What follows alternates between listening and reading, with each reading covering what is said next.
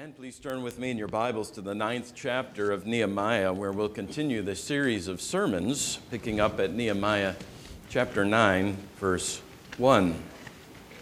It may seem almost jolting to us to come to a passage like this one this morning after last week's message, filled with joy and happiness, almost unthinkable that tears should follow so quickly after laughter. But I think that any seasoned Christian here will tell you that this too is only Scripture ringing true to our experience. The fact is, the Christian life is filled with both, and often one following right on the heels of the other. You know, many of you, how life in Christ on earth carries with it the highest and purest and most wonderful of joy.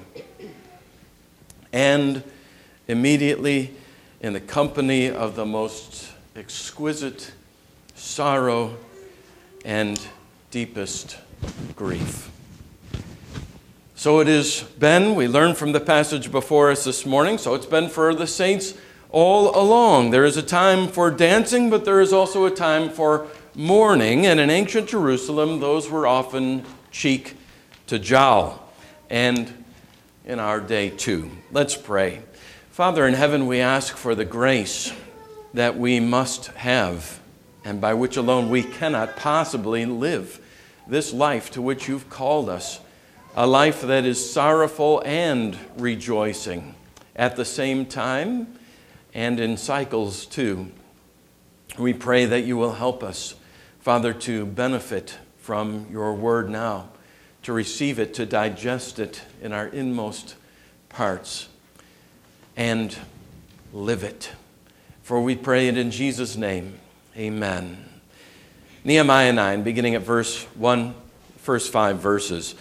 Now on the 24th day of this month, the people of Israel were assembled with fasting and in sackcloth and with earth on their heads. And the Israelites separated themselves from all foreigners and stood and confessed their sins and the iniquities of their fathers. And they stood up in their place and read from the book of the law of the Lord their God for a quarter of the day. For another quarter of it they made confession and worshiped the Lord their God. On the stairs of the Levites stood Jeshua, Bani, Kadmiel, Shebaniah, Buni, Sherebiah, Bani, Chenani, and they cried with a loud voice to the Lord their God.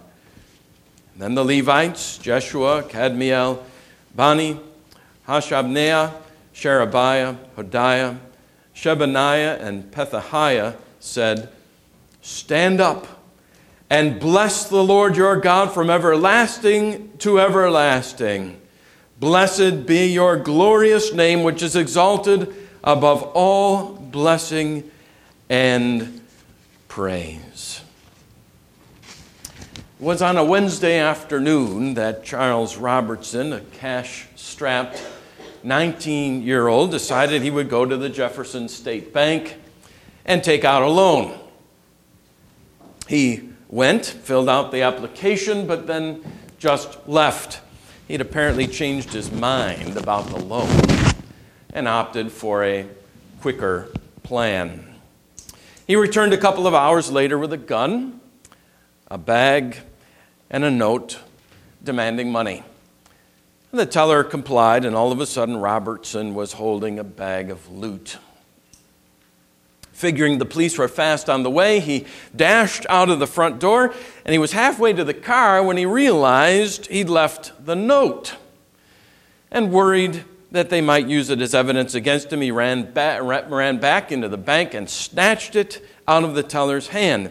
Now, with the note and the bag in hand, he ran a block to his parked car. And that's when he realized he had left the keys on the counter when he returned for the note. At this point, one detective chuckled. Total panic set in. Robertson ducked into the restroom of a fast food restaurant. He dislodged a ceiling panel and hid the money in a .25 caliber pistol, and then he took off, running down back alleys, creeping behind parked cars until finally he reached his apartment, where his roommate, who knew about none of this, greeted him as he walked through the door with the words, "I need my car." Robertson had borrowed his roommate's car for the getaway. Your car, stolen. Your car was stolen, he said. And panic struck in when the roommate called the police to report his stolen car. Well, of course, it was only a matter of about 20 minutes before the police found the car, tried the keys from the bank and the ignition, and went to the address of the stolen car and picked up Robertson, who confessed and went to jail. Now, maybe you haven't stolen from a bank, and maybe you haven't taken a car that didn't belong to you, but the fact is that we have all broken God's law, and we have all broken it utterly and completely. We have broken all of the commandments of the Lord. We are no less guilty than that 19-year-old, but we're just like him in so many ways as well. We have sinned, but we want to act as if we haven't really done anything wrong. We sin, and then taking leave of our senses, we try to hide. We try to duck and lie our way out of responsibility or justify our actions, even deceiving ourselves, even trying to deceive God, as if that were possible. We reason frantically in our minds to cover up our sins, to argue them into mere peccadillos, little things, excusable things. Evangelical vocabulary has even undergone a shift. You may have noticed pastors more and more speak not of sins, but of mistakes, of inappropriate decisions. Dear flock, in proportion to our minimization of sin, we minimize the gospel. In proportion to our minimization of sin, we minimize the gospel itself. The good news of the Savior means very little to people who underestimate their sin, who have never felt the woe of their iniquity. So these Christians before us in Nehemiah are a model of facing our own sin, calling it what it is, loathing it, mourning it, taking full responsibility for it, and taking it with full seriousness as the great and terrible offense that it is against a holy and altogether righteous God.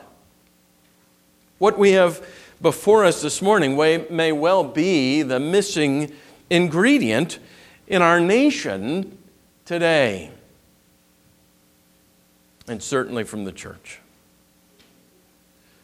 Always when the Spirit of God has broken out in revival upon His church, whether in America or in England or Wales or Scotland or Germany, wherever, that revival is started with a true sense of the heinousness of the sin and the greatness of our offense against the Almighty, and deep grief and tears over our sin. But to many in our day, this grand confession of sin with weeping and mourning before God seems altogether too negative, too depressing.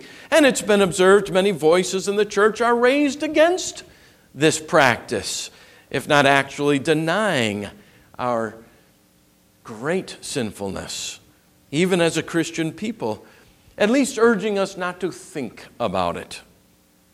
Not much, anyway. But that's a terrible mistake. Facing our sin, facing these unhappy facts, is a very positive part of any healthy Christian life and promotes the most happy and holy of consequences. Some of the holiest people that the church have ever known are those who have given pointed expression to this fact and to the great benefit that a sense of sin produces in a Christian life. Samuel Rutherford wrote, "A sense of sin is a close friend to a spiritual man."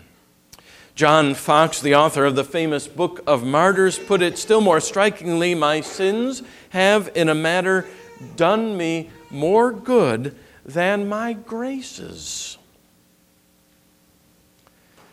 Well, the people of God in Jerusalem knew the good of their sins when they were driven by them in confession and repentance to God.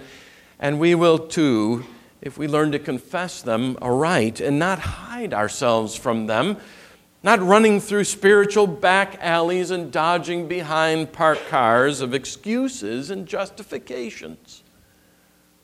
But how? How shall we gain the good of our sins, the blessings that are to be found in genuine confession, contrition, and repentance of our sins? Well, the passage before us teaches us three ways. First, we learn from Nehemiah 9 that in order for us to come under a true and beneficial sense of our sin, it must be the Word that does the job, the Word of God, that is. Did you notice how in the passage, how directly their confession flowed out of their experience of the Word? Look at the verse 3 again. "And they stood up in their place and read from the book of the law of the Lord their God for a quarter of the day. For another quarter of it they made confession and worshiped the Lord their God." Just as we saw in the last chapter, we see here again the conviction of sin and confession of it that come as a direct result of the work of the Word of God read and preached to the people. True conviction of sin, genuine confession of sin are not things that can be produced at whim by the natural powers of human imagination.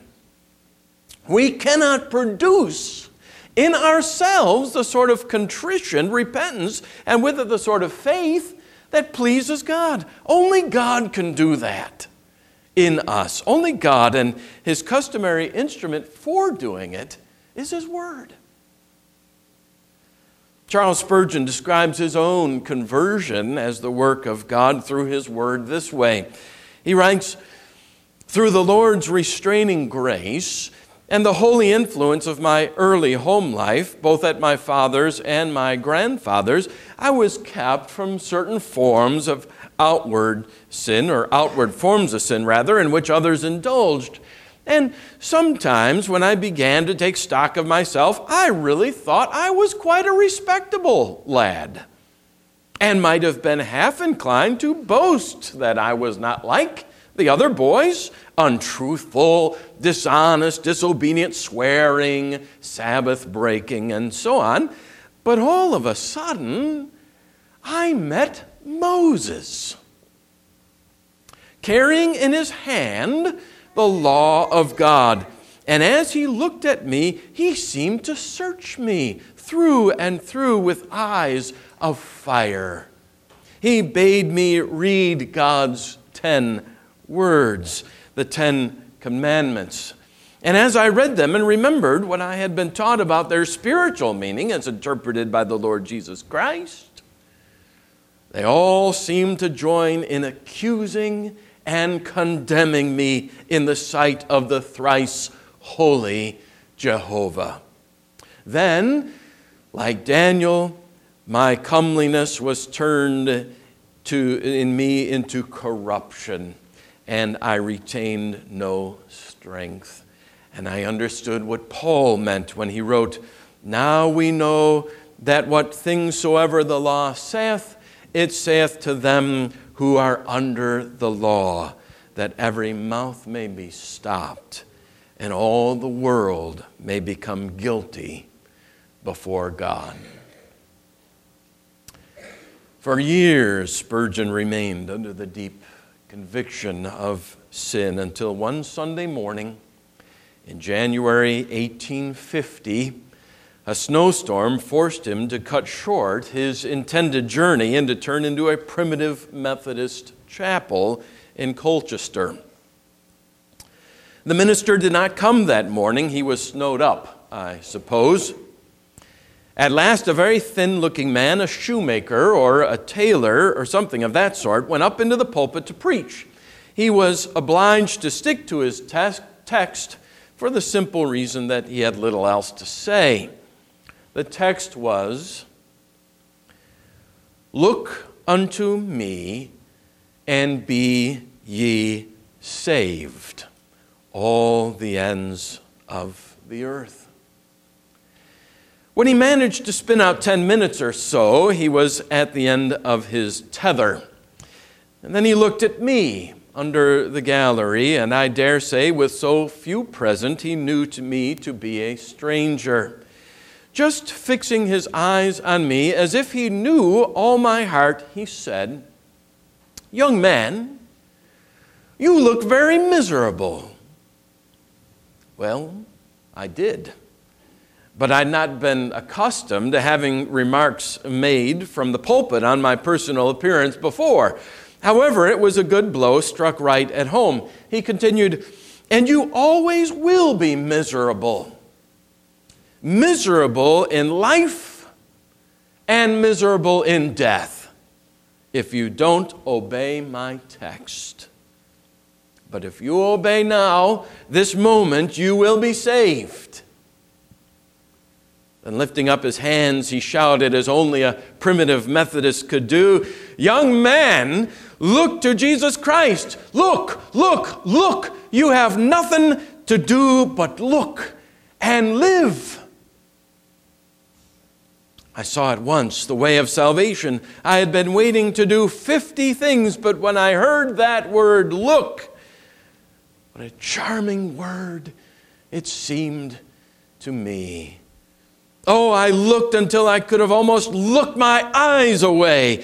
There and then the cloud was gone, the darkness rolled away, and that moment I saw the sun. I could have risen that instant and sung with the most enthusiastic of them of the precious blood of Christ and the simple faith which looks alone to Him. Ere since by faith I saw the stream thy flowing wounds supply.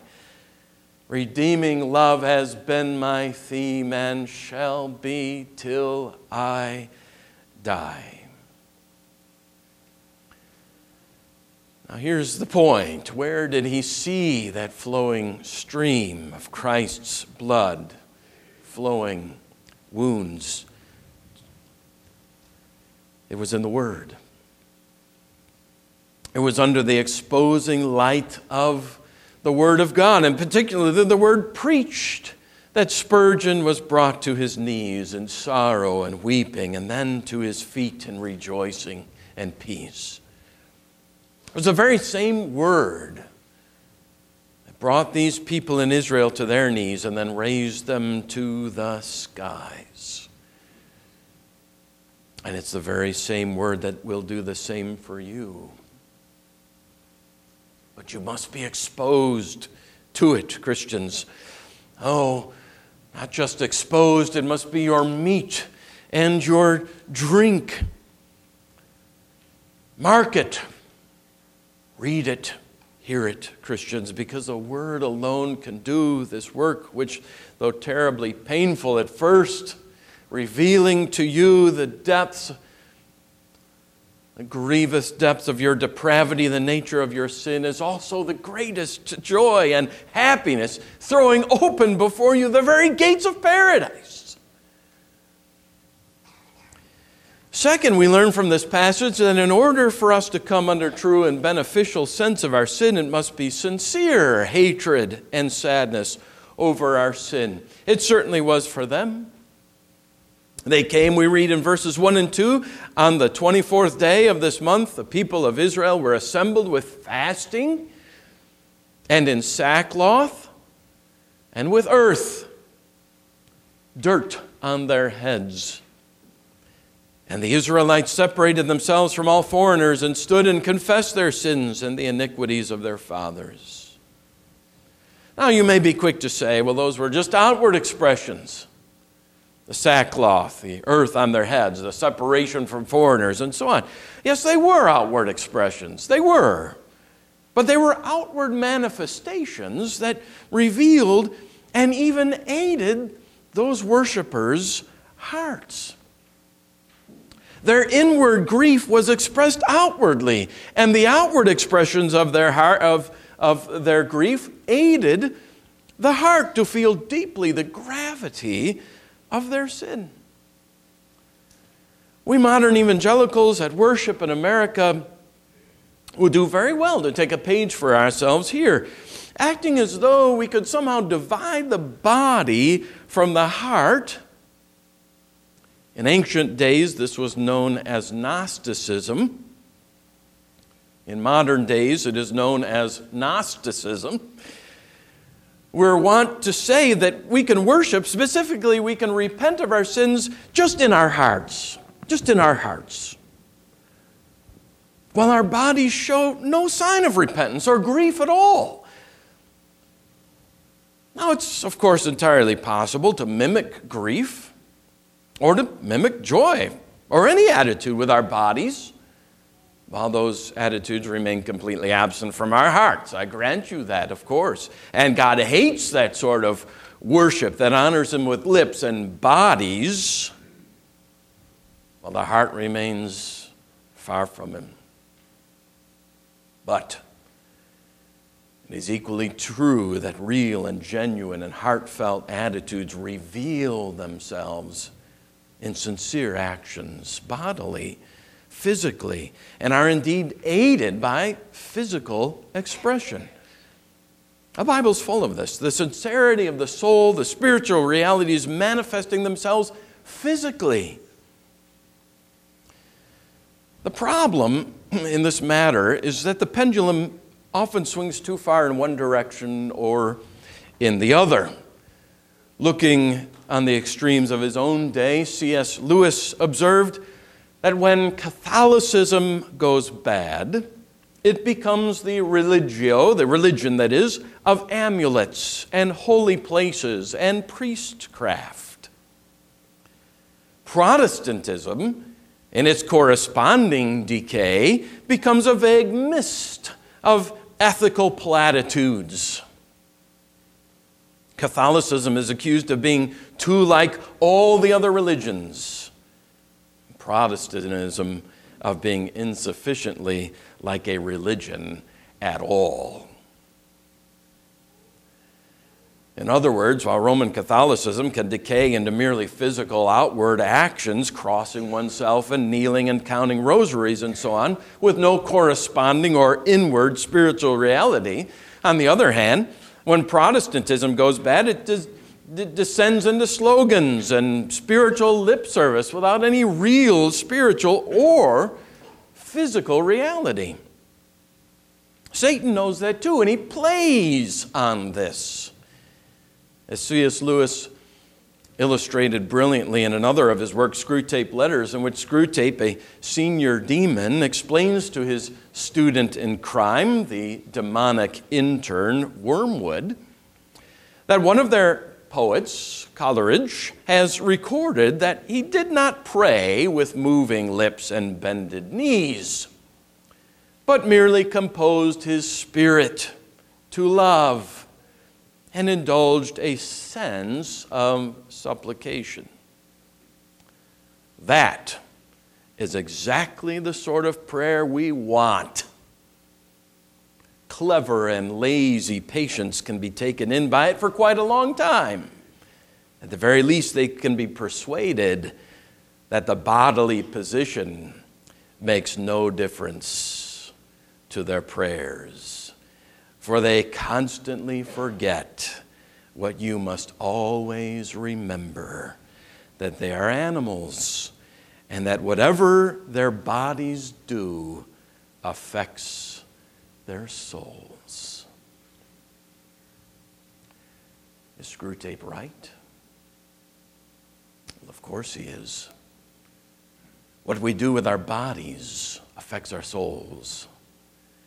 And what we do with our souls must affect our bodies, which is precisely why the people in Nehemiah's day not only repented, they repented with dirt on their heads and wearing terribly uncomfortable clothing made out of coarse goat hair. The lesson, simply put, is this: we must learn to confess not only from our hearts, but to confess our sins to the Lord with our heart and soul and mind and body, with our strength, not only inwardly, but with tear ducts working, with neck muscles drooping, dropping our heads, with legs and knees that stand or kneel before the Lord. Genuinely sincere sadness over sins will demonstrate itself, in our case as in theirs, with expressions outward as well as inward. And then third, and briefly, we learn from the passage that in order for us to come under a true and beneficial sense of our sin, we must come corporately to confess our sins. That is to say, we must come together as God's people in the confession of our sin. Now, I hear you objecting, and please don't get me wrong. I'm not saying at all that the confession of our sin must not be something we do in private. Absolutely. Every day we must return to the cross. Every day in private worship and prayer we must be confessing and repenting of our sins. And you're my witnesses that I have emphasized personal confession when preaching those passages which send us to the closet. But the passage before us today sends us not to the closet, but to the sanctuary. It sends us to the place where shoulder to shoulder we confess and bewail our sinfulness as a people before the face of God. We can do no other when we come together, after all, in the presence of this thrice holy God together, our sins combining in this house to make us and to demonstrate that we are everything that Isaiah said we are, a people of unclean lips. There are many voices raised in churchy places today, this hour, telling people that what they need most of all really is to feel better about themselves. Somehow I doubt that is our modern failing to feel good enough about ourselves. The Bible's life-saving medicine is far different. It has a bitter taste at first. The people came together and confessed their sins. They didn't come together to say, I'm okay and you're okay, and to give each other a nice back rub. Or even, our parents have made some mistakes and we've made some mistakes too. No, they came together, and we must come together to confess our sin, and to lay it before the Lord in all of its filth and its heinousness, crying out to the Lord as we do in this house, have mercy upon us, miserable offenders. A church who does that may lose some of its visitors in the process. There are plenty of churches designing their services these days to make people feel good. But I tell you, there is no church who knows and really experiences the joy, the thrill, the absolute ecstasy of sins forgiven, the blessedness of transgressions washed away and removed from them by God as far as the east is from the west, as a congregation who falls to its knees before God together confessing not their mistakes, not their inappropriate decisions, but their sin to the Lord. So I say to you, my brothers and sisters, do not run, do not hide from your guilt, dodging in back alleys and behind parked cars to avoid it. Be not afraid of the tears and of the pain of genuine, heartfelt, bodily, expressed, sincere confession of your sin when the Word of God searches and exposes your hearts and mind together in the house of God. Because here is the blessing, and here is the wonder. When we humble ourselves before Him, when we bow before His throne of grace again, the Scripture says that He will lift us up. Amen.